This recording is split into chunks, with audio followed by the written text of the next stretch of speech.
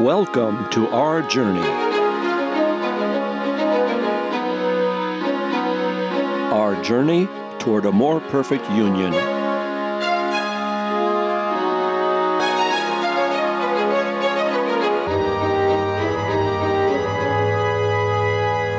Our more perfect union is an experiment, a grand experiment in something we all cherish, democracy.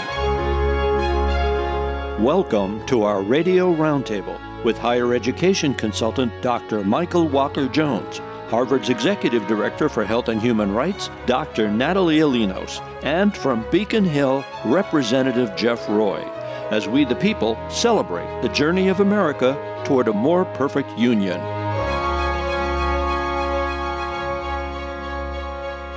Hello once again to one and all. Today, we're going to keep it local. Today, I'm Peter J. I'm always Peter J., by the way, just to clarify that. And I feel like I just had an Ellen moment where, anyway, as in her book, she said, my point, and I do have one, was that digressing enough? Within 20 seconds, I managed to do lateral arabesques to three completely unrelated ideas. Good morning. Anyway, I would like this morning for us to focus on something that we tend not to perhaps give enough attention to, and that is the good works of all of the people who work right next to us at the local level. You know, we on this program talk about all of the wonderful things that might be possible toward a more perfect union, but at the end of the day, who's keeping the roads drivable, passable, who's taking out the trash, who's doing all the stuff that make government work right up against our property and right up against our needs. So that said, today, it's all about being local. And I thought that we would talk about our respective towns and the good works that they are doing to make sure that our days are convenient, easy, manageable, and that we are all capable of moving forward however we wish to do so. And we never think about these things. They just sort of, we take them for granted. We take a lot of it for granted. And so, as many of us know, when you choose to enter into a life of government service, it's often in a volunteer position, often on some type of local committee. And for all of those reasons, those people need to be thanked. In fact, last night, I was in Franklin Town Chambers. And it's my job, of course, to make sure that the local government meetings go well and that we meet our open meeting laws and that everybody gets a chance to participate, both by Zoom as well as in chambers. And last night I was talking to Tom Mercer, chair of town council, before the meeting began. And we were talking about, making the equipment work, making it all smooth and all that. And having a lighter moment, I reminded Tom, I get paid for doing what I do. You don't. But so thank you very much. And he laughed, and we continued what we were doing. But it's true. Being on town council here in Franklin is a tough job. It's a 24/7 job. We have had people recently say, I've had enough. It has become too contentious. I don't think I want to do it again. And yes, of course, it's given other people a chance to step up. And we had a great local election. And we have new members who are bringing their enthusiasm to it. Anyway, this morning, joining me, of course, as usual, are Dr. Natalie Alinos and Dr. Michael Walker-Jones and Representative Jeff Roy. That said, we're all going to take a look at what's going on in our respective zip codes and why we are thankful. Good morning, guys. Good morning. Pete, I can jump in because, as you mentioned, you were in your sort of town meeting yesterday. Brookline, where I live, we just kicked off our fall town meeting. So I was there from 7 p.m. till 11 p.m. last night, and it's going to happen again tonight. We're getting a bit of a break for Thanksgiving, and then 3 more nights the first week of December and probably the second week of December. So after I ran for Congress, I decided that I didn't, that I at least had an obligation to do something at the local level. I had made a name, and people asked me to run for town meeting. And as you said, it's a volunteer position. There are 240 members or so, and we, people put forward warrant articles, and they are very, very much about the local level. And it is a lot of work. We're not a city, so we don't have a mayor. We have a select board of 5, right, an advisory council of 30. They work all the time. But for the rest of us who are, the regular town meeting members, we show up in the fall and in the spring for these, marathon 3-week multi-night sessions, which are tremendously powerful because you do hear directly from people. For example, one issue that's coming to the table was put forward by a 16-year-old student in Brookline where he wants to make fur illegal, selling fur illegal. And Newton and Wellesley has done this. And he came and talked to us and he basically said, I love my dog. I couldn't imagine somebody killing it for its fur. And, but it's not only what we get done, which is really important, but it's also building, the future of excited people who can participate. It allows people to participate in local government. But Pete, I want to share that the articles that we reviewed yesterday were exactly about participation and what we've learned from COVID and how we can do better. So we have had much more participation of parents with young kids, of people with disabilities, of people who work multiple jobs, but therefore, could do it from home. And that it has sort of disrupted the volunteer model. In the past, it has been very much town meeting people who are retired, who have wealth, who are homeowners, and who do it, as a volunteer, really grateful, but it's not representative of our town. But COVID disrupted that. You had parents who were worried about the schools. You had, people with disabilities who were worried about what COVID would mean, getting much more involved, and participation really erupted. And so the sort of hope for us in town meeting, and we did pass some warrant articles last night, is to ensure that accessibility continues through hybrid meetings, continues through having more audiovisual. But when Jeff comes, we need to talk a little bit about the hybrid meeting. We have passed it at the local level, but it's actually at the state that they need to approve it to allow us, because that decision is not left to us on our own. I think at this point, before I say anything else, I have to say congratulations, and I am so sorry. Yes. No, it's work. Because I know from what I speak to the local counselors and people who volunteer on their various positions that, the phone rings, and even beyond Zoom and the fact that there is a formal meeting and, as you point out, much higher engagement because people can. In other words, we have work from home, and now we also have complain from home as a new phenomenon where people can pipe in and say what they want. But then there's also support from home. We get people who join the meetings and they want to say something where they are thankful, where something has happened well, and that's also nice to see. And so that said, if there's any component of Build Back Better, it's actually building a better society by having a more engaged society, because we've lowered the bar thanks to technology and, ironically, thanks to COVID as a driving factor that made it happen. Think about how willing we were to work this way via Zoom prior to COVID. It was something of a novelty, and a lot of people were pretty resistant. But now it's part of the fabric. I'm going to have a meeting tonight at 7:30 with one of the town committees, which I'm going to participate in to make sure that it airs properly. And they're going to do that all the way through the winter, and they know this. And the state rule that you mentioned is going to continue all the way into, I think it's next April of 22. Mm-hmm. So yes, between now and that time, Zoom will be our method of choice for many people. And hopefully we will have enough data to say this needs to continue. And so I think that's a great thing. I think just from the increase in participation alone, that data is already in.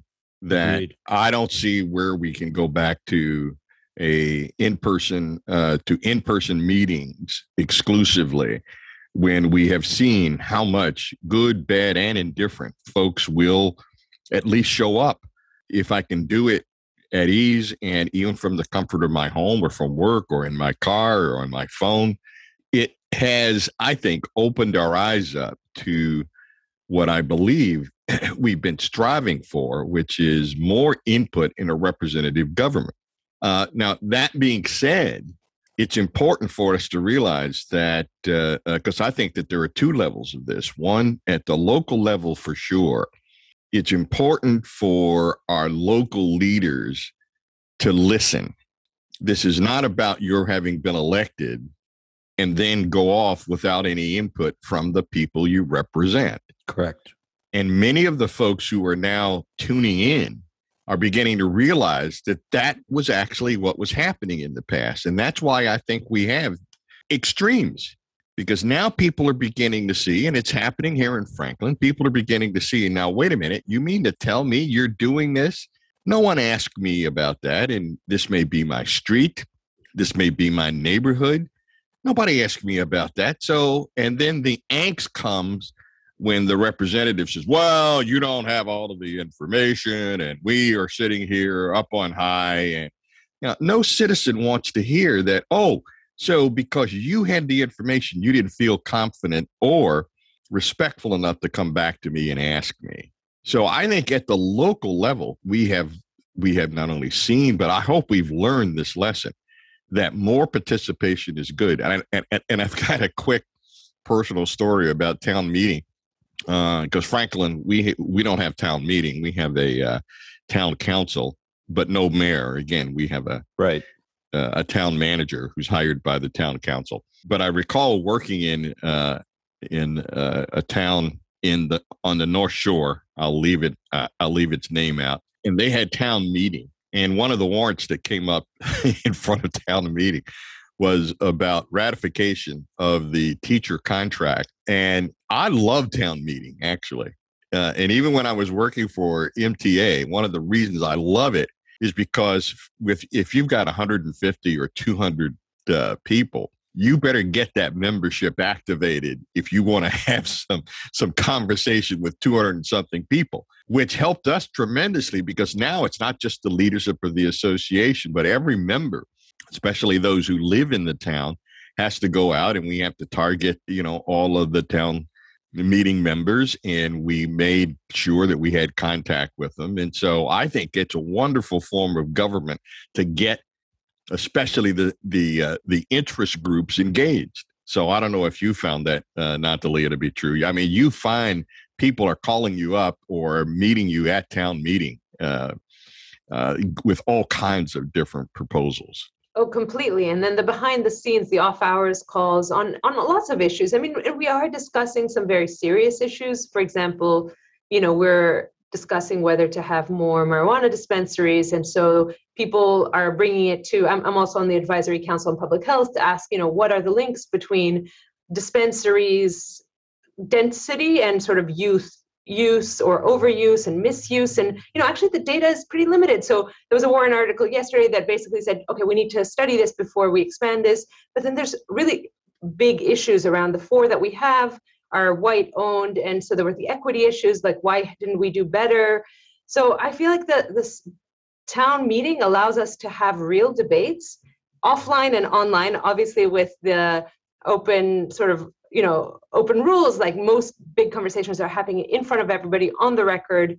But behind the scenes, it is a really fascinating way to get to know your neighbors and what they care about. You find out which neighbors have a child that is, say, struggling with substance use, or which neighbors have an elderly parent that they need to care for, or a disability. So it also breaks down, because the issues that people care about often become personal, and people then share their personal stories. It's an interesting way to get to know your community. A big question for me is who is left out. And Brookline has a very large international community, both who are non-citizens, and actually Brookline has voted to allow non-citizens to vote at the local level because our laws, but that was not approved by the state. But at the local level, that had been put forward as a Warren article, I understand, before I joined town meeting, and was voted in because, the 30% of, say, international folks who are working at, the hospitals, whose kids go to the public schools, like, don't they have a say in how we run our taxpayer money and how do we, they are part of the community. But an interesting Warren article that's coming up is ensuring language access. So making sure that our documents are translated into at least some of the majority, Chinese and some other languages, because we have a very large Asian American community and Asian community too. So those are, I don't know. I like it and dislike it. And Pete, what you said about people dropping out, some nights I'm like, oh my gosh, what am I doing here? And, I have 3 kids, I have a full-time job, I have this radio show, do I really need to be putting in all these hours? And then some nights it's really rewarding. So we'll see. I think over time, as you get deeper and deeper into the machinations, the workings at the local level, you start to become more appreciative of all the unsung tasks that are going on in the various departments around town. I, for instance, because we are a facility here in Franklin, we have a radio station, we have a tower which sits on town property. We have an ongoing relationship with DPW, as well, of course, police and fire. And we have a great relationship with town in general, where when we first erected our tower, we included police and fire on the tower. And now we're adding DPW's control systems. And what that does is it makes things function more smoothly for the town at no cost once it's all done. So we're modifying all of the tower right now to accommodate those additional services. And, you meet the rank and file, the people at DPW who make it all happen. And I am always quietly in awe of all the background things that they do that they don't farm out to other companies. They just have a staff that do it. Oh, suddenly there's a pipe running underground for 300 feet that just magically showed up yesterday that runs from some distant place to our place, ready to run cables and digital information and everything else. Oh, suddenly there's a new statue and a monument in the common, with beautiful brickwork and everything else. And where did all that come from? And you find out that it was all done by the guys in the yellow vests that everybody likes to make fun of. And it's a beautiful thing. And I also think that the management deserves a nod because they really make the dollars go very, very far. Listen, I can attest to that firsthand. When Mike Kelly and I ran the 4th of July celebration, we were in awe of how our DPW basically set up the common. They were the ones who built the booths. They were the ones who laid out the plan for the carnival that came into town. They were the ones who took the booths down. They were the ones who cleared the grass, who then reseeded the grass every year after the 4th of July celebration.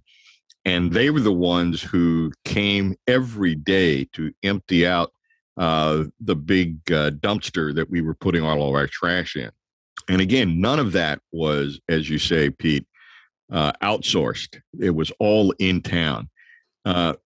Now, it's important, too, that there are a number of services that people don't see that are also essential. The treasurer's office, for example, I ended up personally overpaying my sewer and water bill, and they didn't send me a letter. They called me on the phone and said, oh, by the way, we've got a check here because you've already paid your sewer and water bill. So what do you want us to do with it? And I said, well, can you keep it and then put it on? Sure.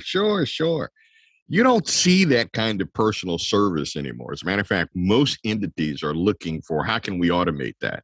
How can we take a person out of the loop and just make it so that a computer does that function? And that's one of the wonderful things, too, I think, about a responsive local entity and government. Exactly. And to Natalia's point also, in Franklin, and as you were mentioning also in Brookline, in Franklin, even though we are now a city, we've preserved many of the aspects of the town. In fact, we quietly joke about the fact that the official name is the town of Franklin. It's not just Franklin. And actually, as you can see, it says that right on our badge, on our town seal.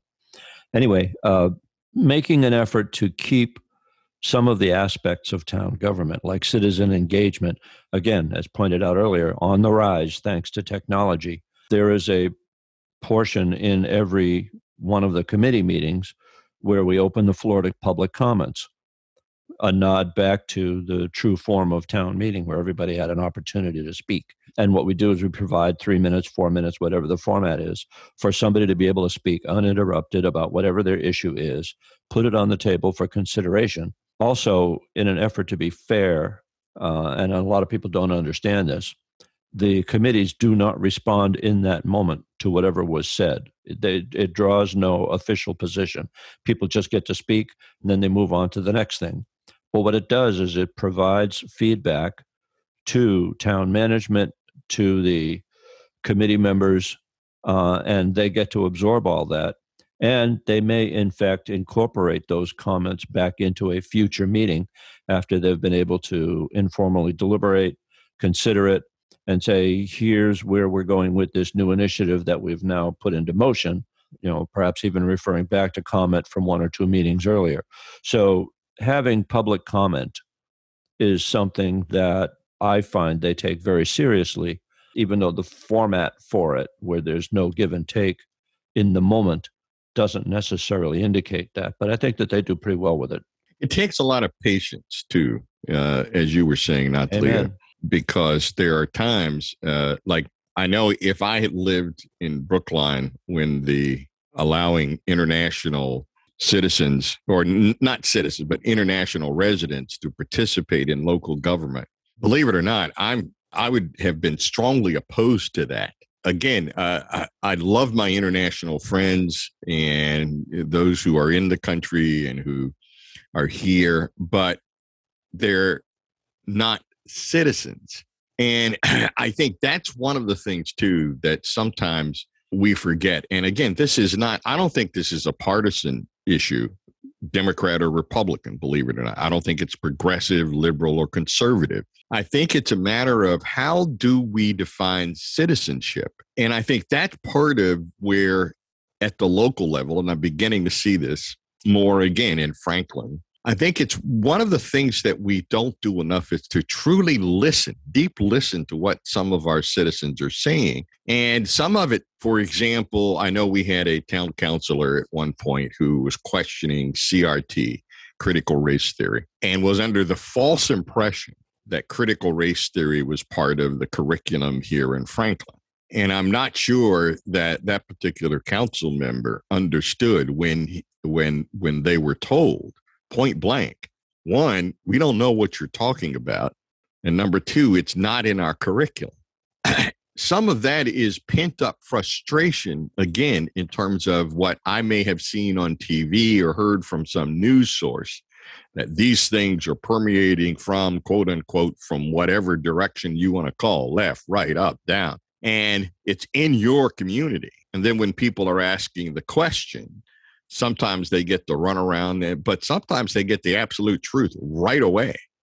I know if someone came to a school committee meeting and said, I don't like critical race theory being taught, and I think I've seen this happen, a comment like that may elicit an immediate response from either the school committee or the superintendent. And I've seen in some instances where the school committee will say, superintendent, can you address that? I mean, is there something you can address today, right now? And they might say, well, give me an opportunity to research, or they'll know right up. Yeah, for sure. I can address that. We don't have such a program in our school. So it might be interesting then to ask the citizen, where did you hear this, or where did this information come from? Because we'll research it to make sure that those sources are now blocked from dispensing that misinformation.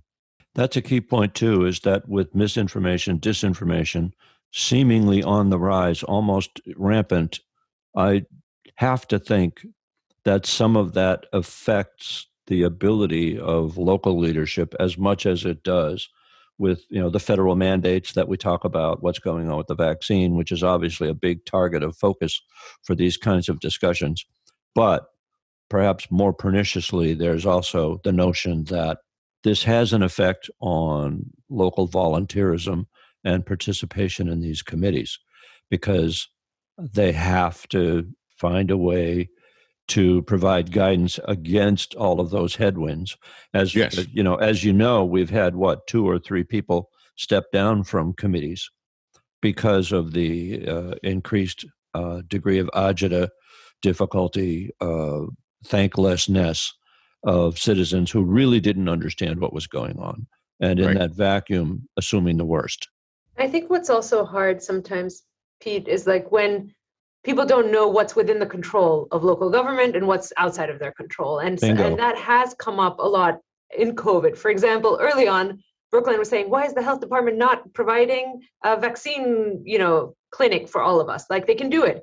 And then I would speak to the health commissioner and he'd say, the town has given me 200 vaccines. The state has given me 200 vaccines total. Like, I cannot do a clinic with 200 vaccines, and that's beyond my control. And that kind of back and forth.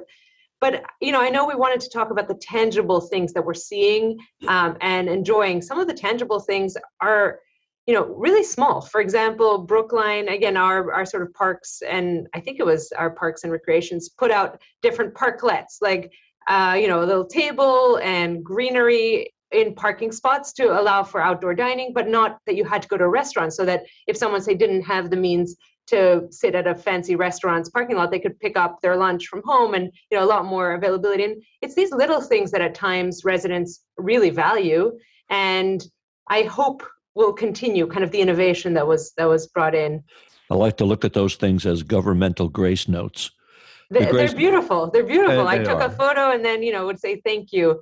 But Michael, to your point about citizens versus residents, and I'm glad that Jeff is with us now. I was saying that in Brookline, there had been a article in the past that allowed non-citizen residents to vote in local elections. I mean, they do live in that neighborhood, right? So if you think of local government as serving at the most immediate level the needs of residents, rather than, we can include in that list not just, the high sort of, Brookline has a lot of these, doctors and scientists who are coming from overseas, but we should include people who are undocumented, but who day to day do pay taxes and are part of the community and have needs, like public transportation, for free public transportation, or free access to, food and after school programs may be very beneficial to them. And shouldn't they have a say? So I don't know. I'm torn. I agree with you that there is a distinction between citizen and not citizen, but something about local government to me is like, you serve all residents, not just the residents who are citizens. Well, my pushback on that, though, Natalia, is that albeit you may be a resident in that community, and albeit you may be even paying taxes, because as a foreign national, you still are subject to the laws of both the local municipality, the state, and the federal.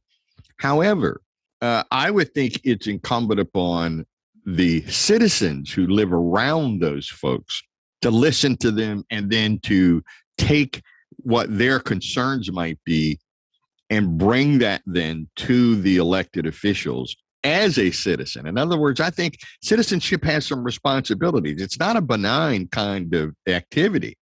So if I believe that my neighbor who is from Turkey, who's here for a 4-year residency, has some things and I'm talking to them, or if I want their input, I as a citizen then can go and get their input or say, hey, what do you think about our schools? If you had to take a look.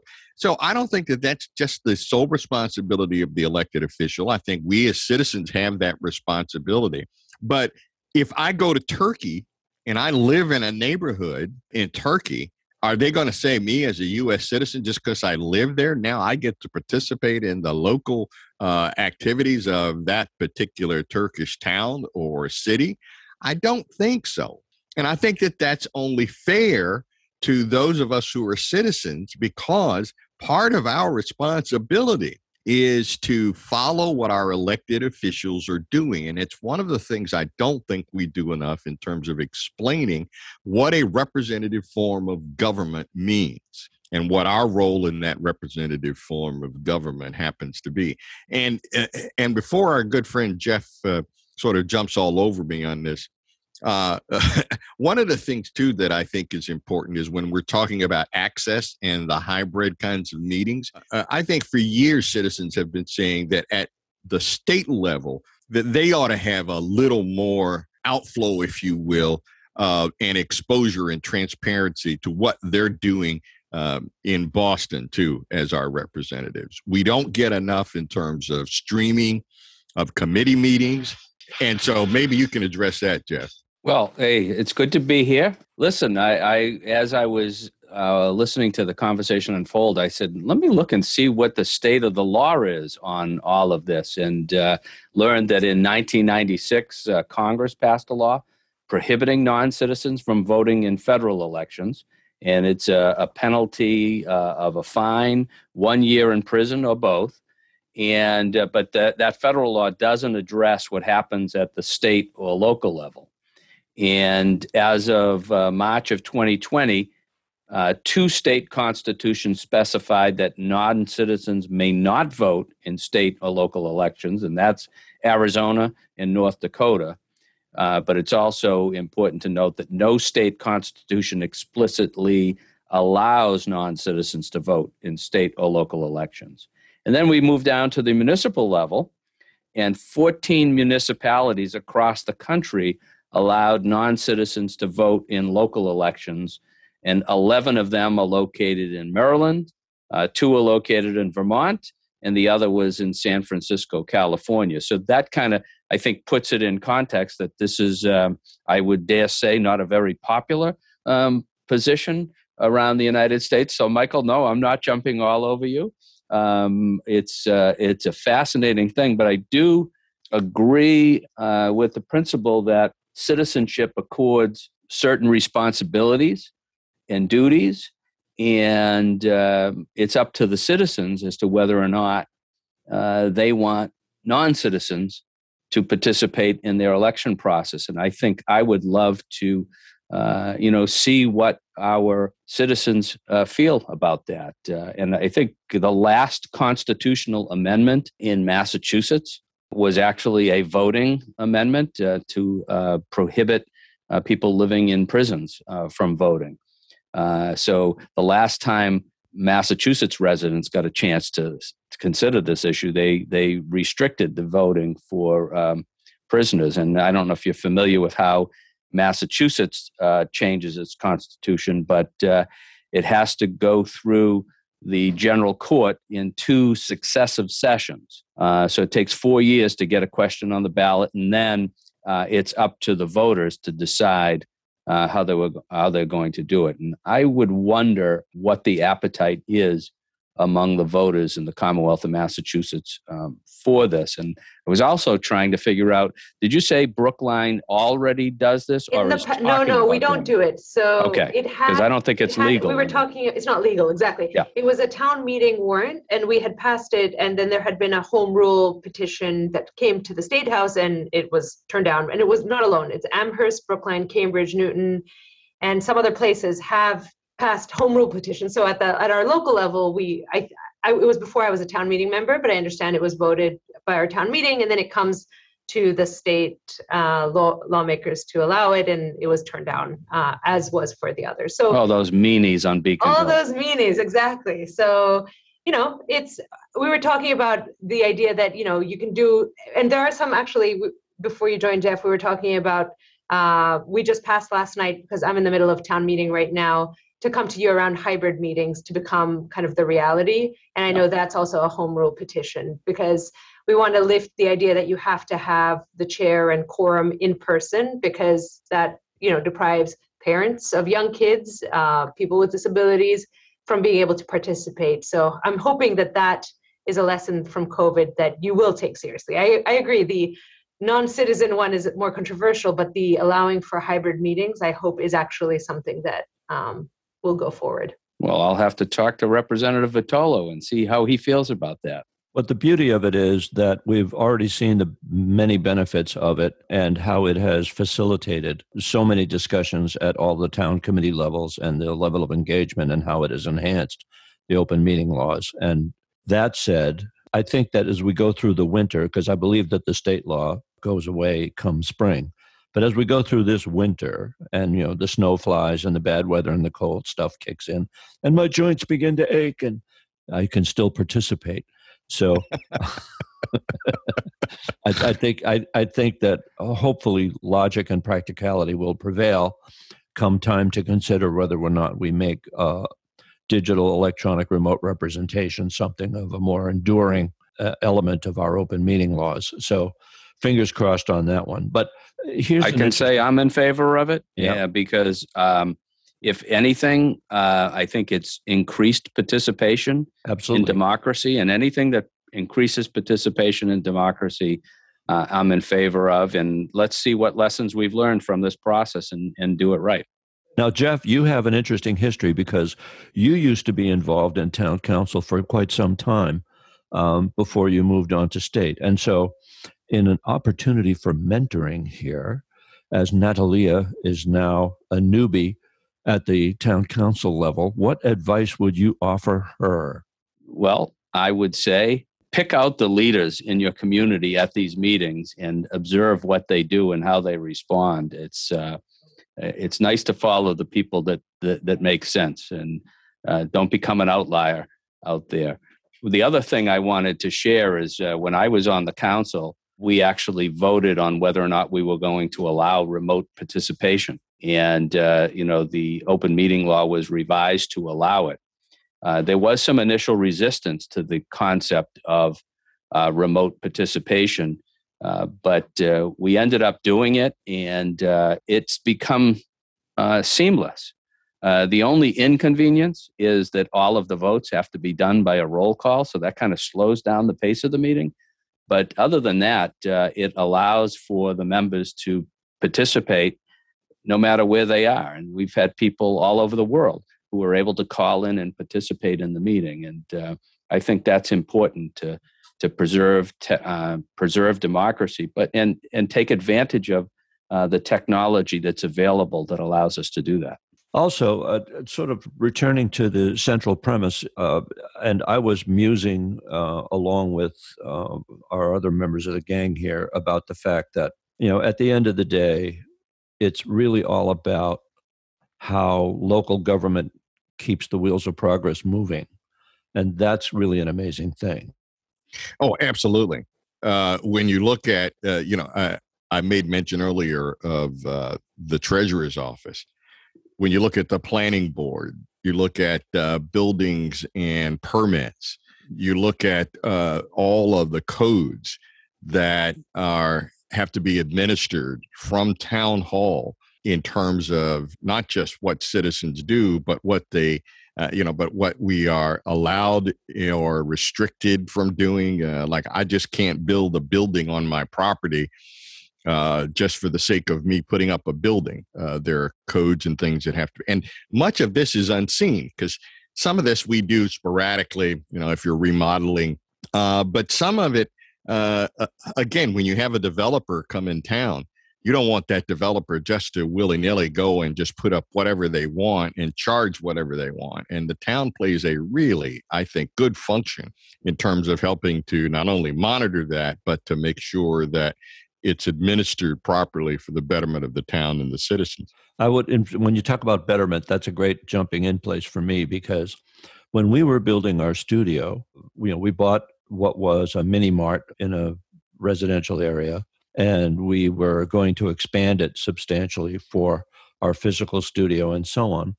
And talking to Gus Brown, building inspector, I sat down with him, went over our plans early on, as well as with the planning board and other people. And he piped in and he said, one of the things you ought to look at here is if you could find a way to put in a second ramp. I know you already ramp into the front door, and that's great for access and whatnot for people who are disabled. But if you could find a way to do another ramp somewhere so that we have two forms of egress for everyone, that would be great. And we sat down and we noodled it, and he looked at the plan and said, what about over here? And what you could do this. And I went away thinking about it, and I said, that is one damn fine plan. That works. And I sat with our architects and cranked it into the equation, built a nice little pergola over it, so it's very decorative. It's outside. Yeah. And, there isn't a single day when we're hauling all of our equipment in and out of the building and getting ready to go off and do local sports coverage or some event, and we're wheeling things in and out, and the doors are opening automatically, and we're doing all this stuff in the ramp, and we don't even think about it. But at the end of the day, every single one of our crew members benefits from an idea that was had by a local government official trying to be helpful. And rather than someone looking at it as, they're imposing something on us, for people who are disabled and at the end of the day, our facility is much better off for it. We did some things that cost a couple of bucks in the beginning. Everybody benefits. Everybody wins. And it was a very thoughtful discussion. And I remind Gus all the time that, I'm forever thankful that he was able to look at our plans with a new eye and say, here's some things you can do. So it went beyond what people often consider to be the enforceables. They're enforcing, the building codes and all that stuff, and you look at it negative. But here was a guy who stepped up and said, oh, like what you did over here with this plan, how about this? And actually noodled it with us in the conceptual stage. And then we were able to execute and come up with something that was actually better than where we were at the outset. That's real engagement. And that's something that a local official could take a certain amount of pride in, the fact that somehow he made things a little bit better just by having a discussion about it and the day-to-day of things. Well, that brings up citizen participation too, because yes, there are times when there will be something on the town council agenda, for example, about some renovation of a street or something. And, and this happened on my street.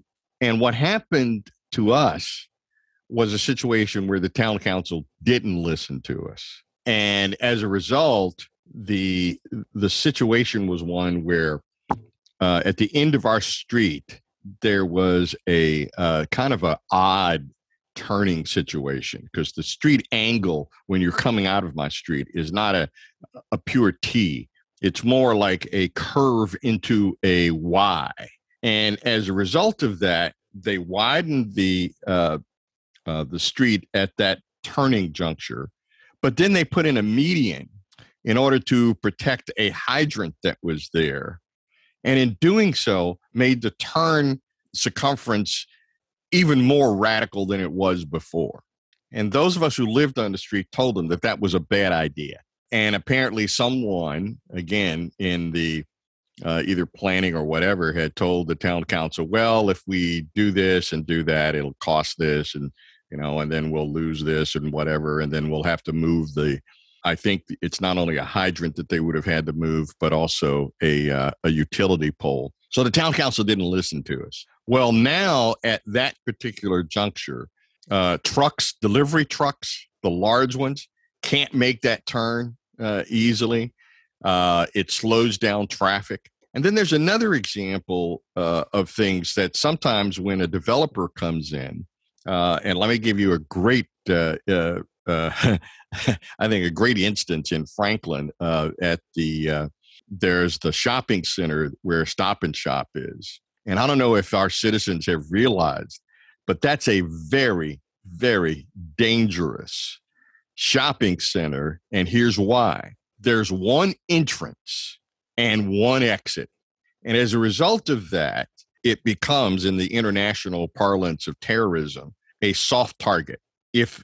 And we've brought this up, and I'm not saying anything and stuff that's either secretive, or I brought this up to the planning commission. I brought it up to, and I think one of our prior police chiefs was in total agreement with me and said, we really need an emergency exit or another exit out of that shopping center.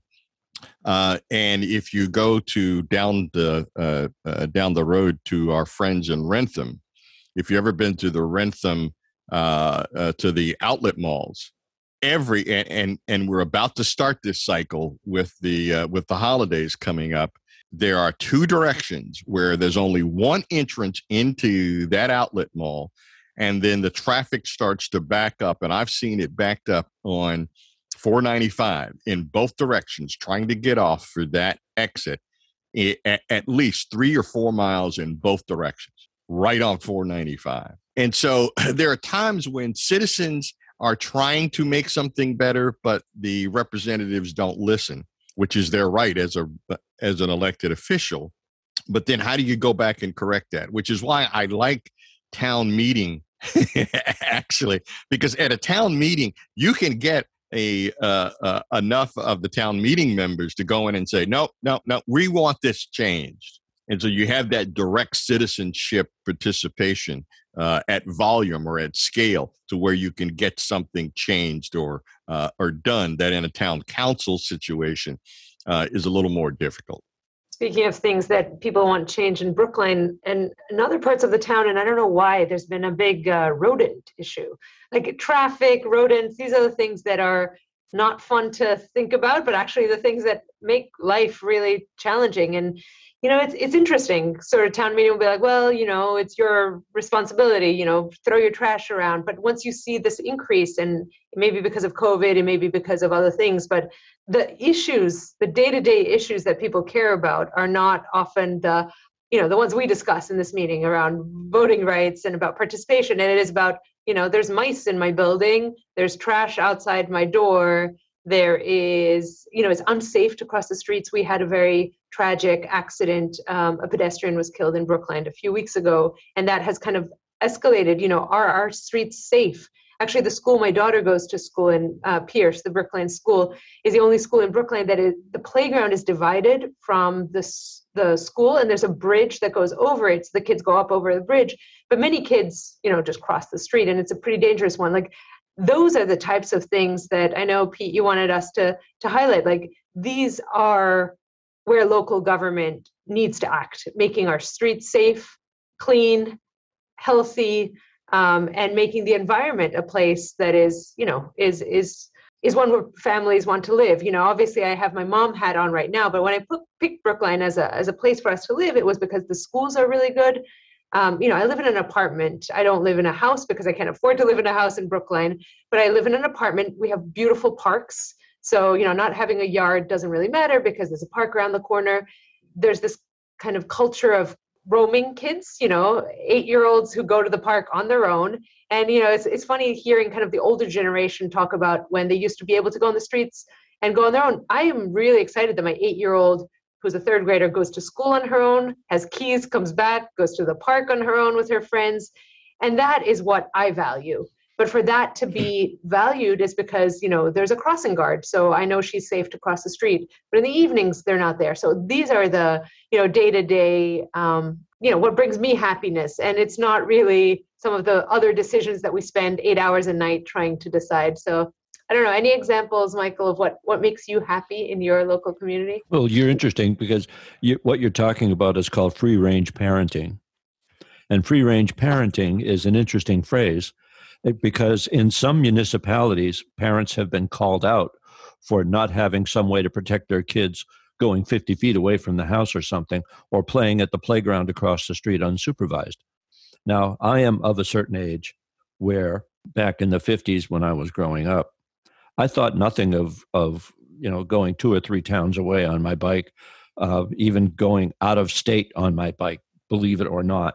Yeah, I'll be home at some point. Anyway, the point is, the way that kids were supervised, when I was growing up is very different than today. And I think finding a way to strike a balance is the thing. But you point out the fact that between the crossing guard and street markings and pathways and opportunities to provide local safety for citizenry and for kids, et cetera, so that way they have the opportunity to get out there and not feel threatened or whatever is again, it's all part of how local government manages to create the public spaces that we create, be they inviting, be they safe, be they well organized and accessible to everyone.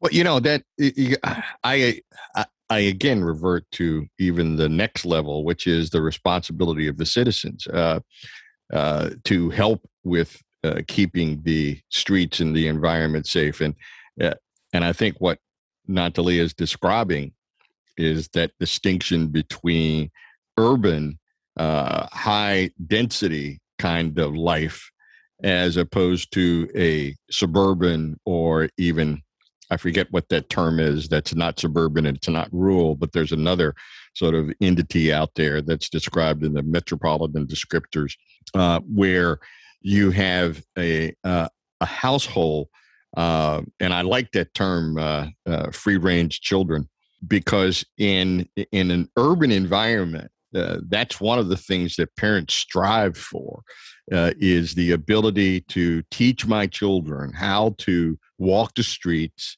how to be safe, crossing the street, playing in the playground. because the parent understands that I can't be with you when you go to the park all the time. And at what age do we sort of release you and, and let you free range? Like you, Pete, when I was growing up, that age was somewhere around 8 years old, actually. And bikes were very important to that existence. Bikes were my mobility. I could especially go if to, you had a paper route. Well, I didn't have a paper route, but I had my my lawnmower in tow. Okay,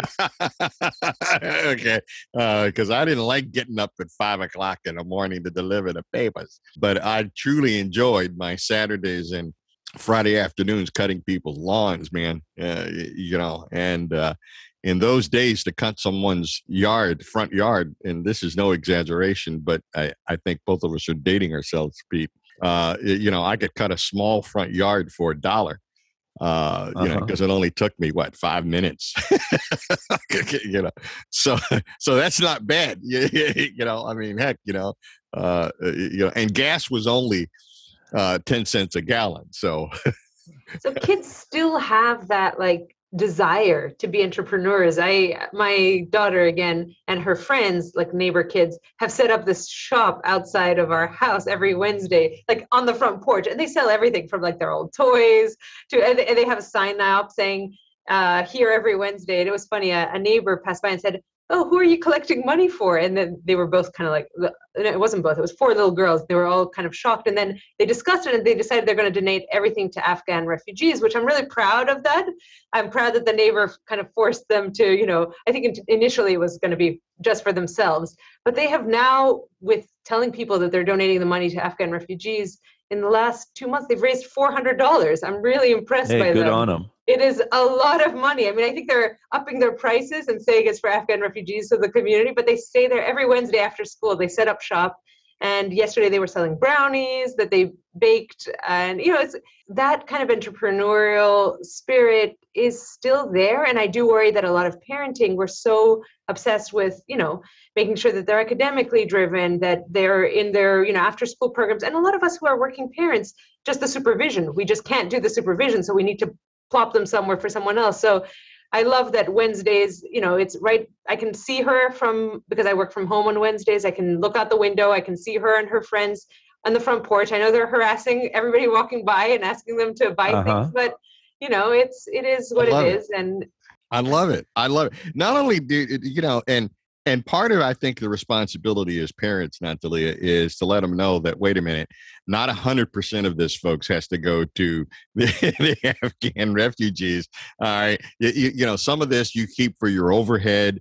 Some of this you keep for future development, but I love that spirit in kids. And especially when, when they had to think about, well, who is this going to? And there's nothing wrong with keeping the money for you. I know. It was a funny sort of, they're debating. Actually, yesterday, we live across from Town Hall. So there was a protest by the Brookline educators, the union. And so I got a text from the mom of one, it's our neighbor downstairs, saying, my daughter wants to go sell the brownies at the protest. Are you okay with Amalia going across? I was like, okay, that's fine. So they went to the teacher. So it's kind of, it also is communication skills that they're developing, Absolutely. Explaining what they're doing. But it was an interesting... and the observation of children. And again, I've heard a number of prominent politicians talk about how children are watching us. And it's true. Yes. It's true. Children are watching the things that they see on TV, what they see on their street, what they're hearing on the radio. And it's important for those role models, I think, to be positive and to have in mind that these young, impressionable minds are picking up on what you're either what you're protesting or how you're protesting. And I think it's important. And I just love that story, Natalia. And so reserve me some brownies. I'll pay whatever the going rate is and stuff. That's a great opportunity for me to chime in with an observation that I made recently during our local election. And I think I've got the right capper for our discussion. Again, congratulations, by the way, on becoming part of Brookline Town Council. And you're doing God's work. And that said, I remember when we were talking about, little girls being entrepreneurial, et cetera. First, there were children at the local elections that we held in the gym at the high school. Quite a few of them accompanying their parents as they cast their votes. The first time I voted many years ago, I went through this transformative moment. It was a local election. And as we know in local elections, not so many folks perhaps turn out. But I went to this one, cast my vote. And there is a moment when you throw your ballot into the machine and you feel like you've done something. That's something I want everyone to experience. So if you haven't voted, understand that it's a joyful obligation, particularly at the local level. And I stepped out and I went to leave. And in the school, there was a bake sale. And the little girls with their brownie uniforms, they're all sitting there selling their cupcakes and whatnot. And the world went into slow motion. It was a Rockwellian moment. This is America. It was the reason why I voted. But I didn't know it at the time. And it was a very local moment. So I hope everyone has an appreciation for what's actually happening amongst your neighbors and the people who are the helpers and the people who are making it all go at the local level. And It's at the local level where we start making our march toward a more perfect union. For Dr. Mike, Dr. Natalia, and Representative Jeff Roy, thanks for listening.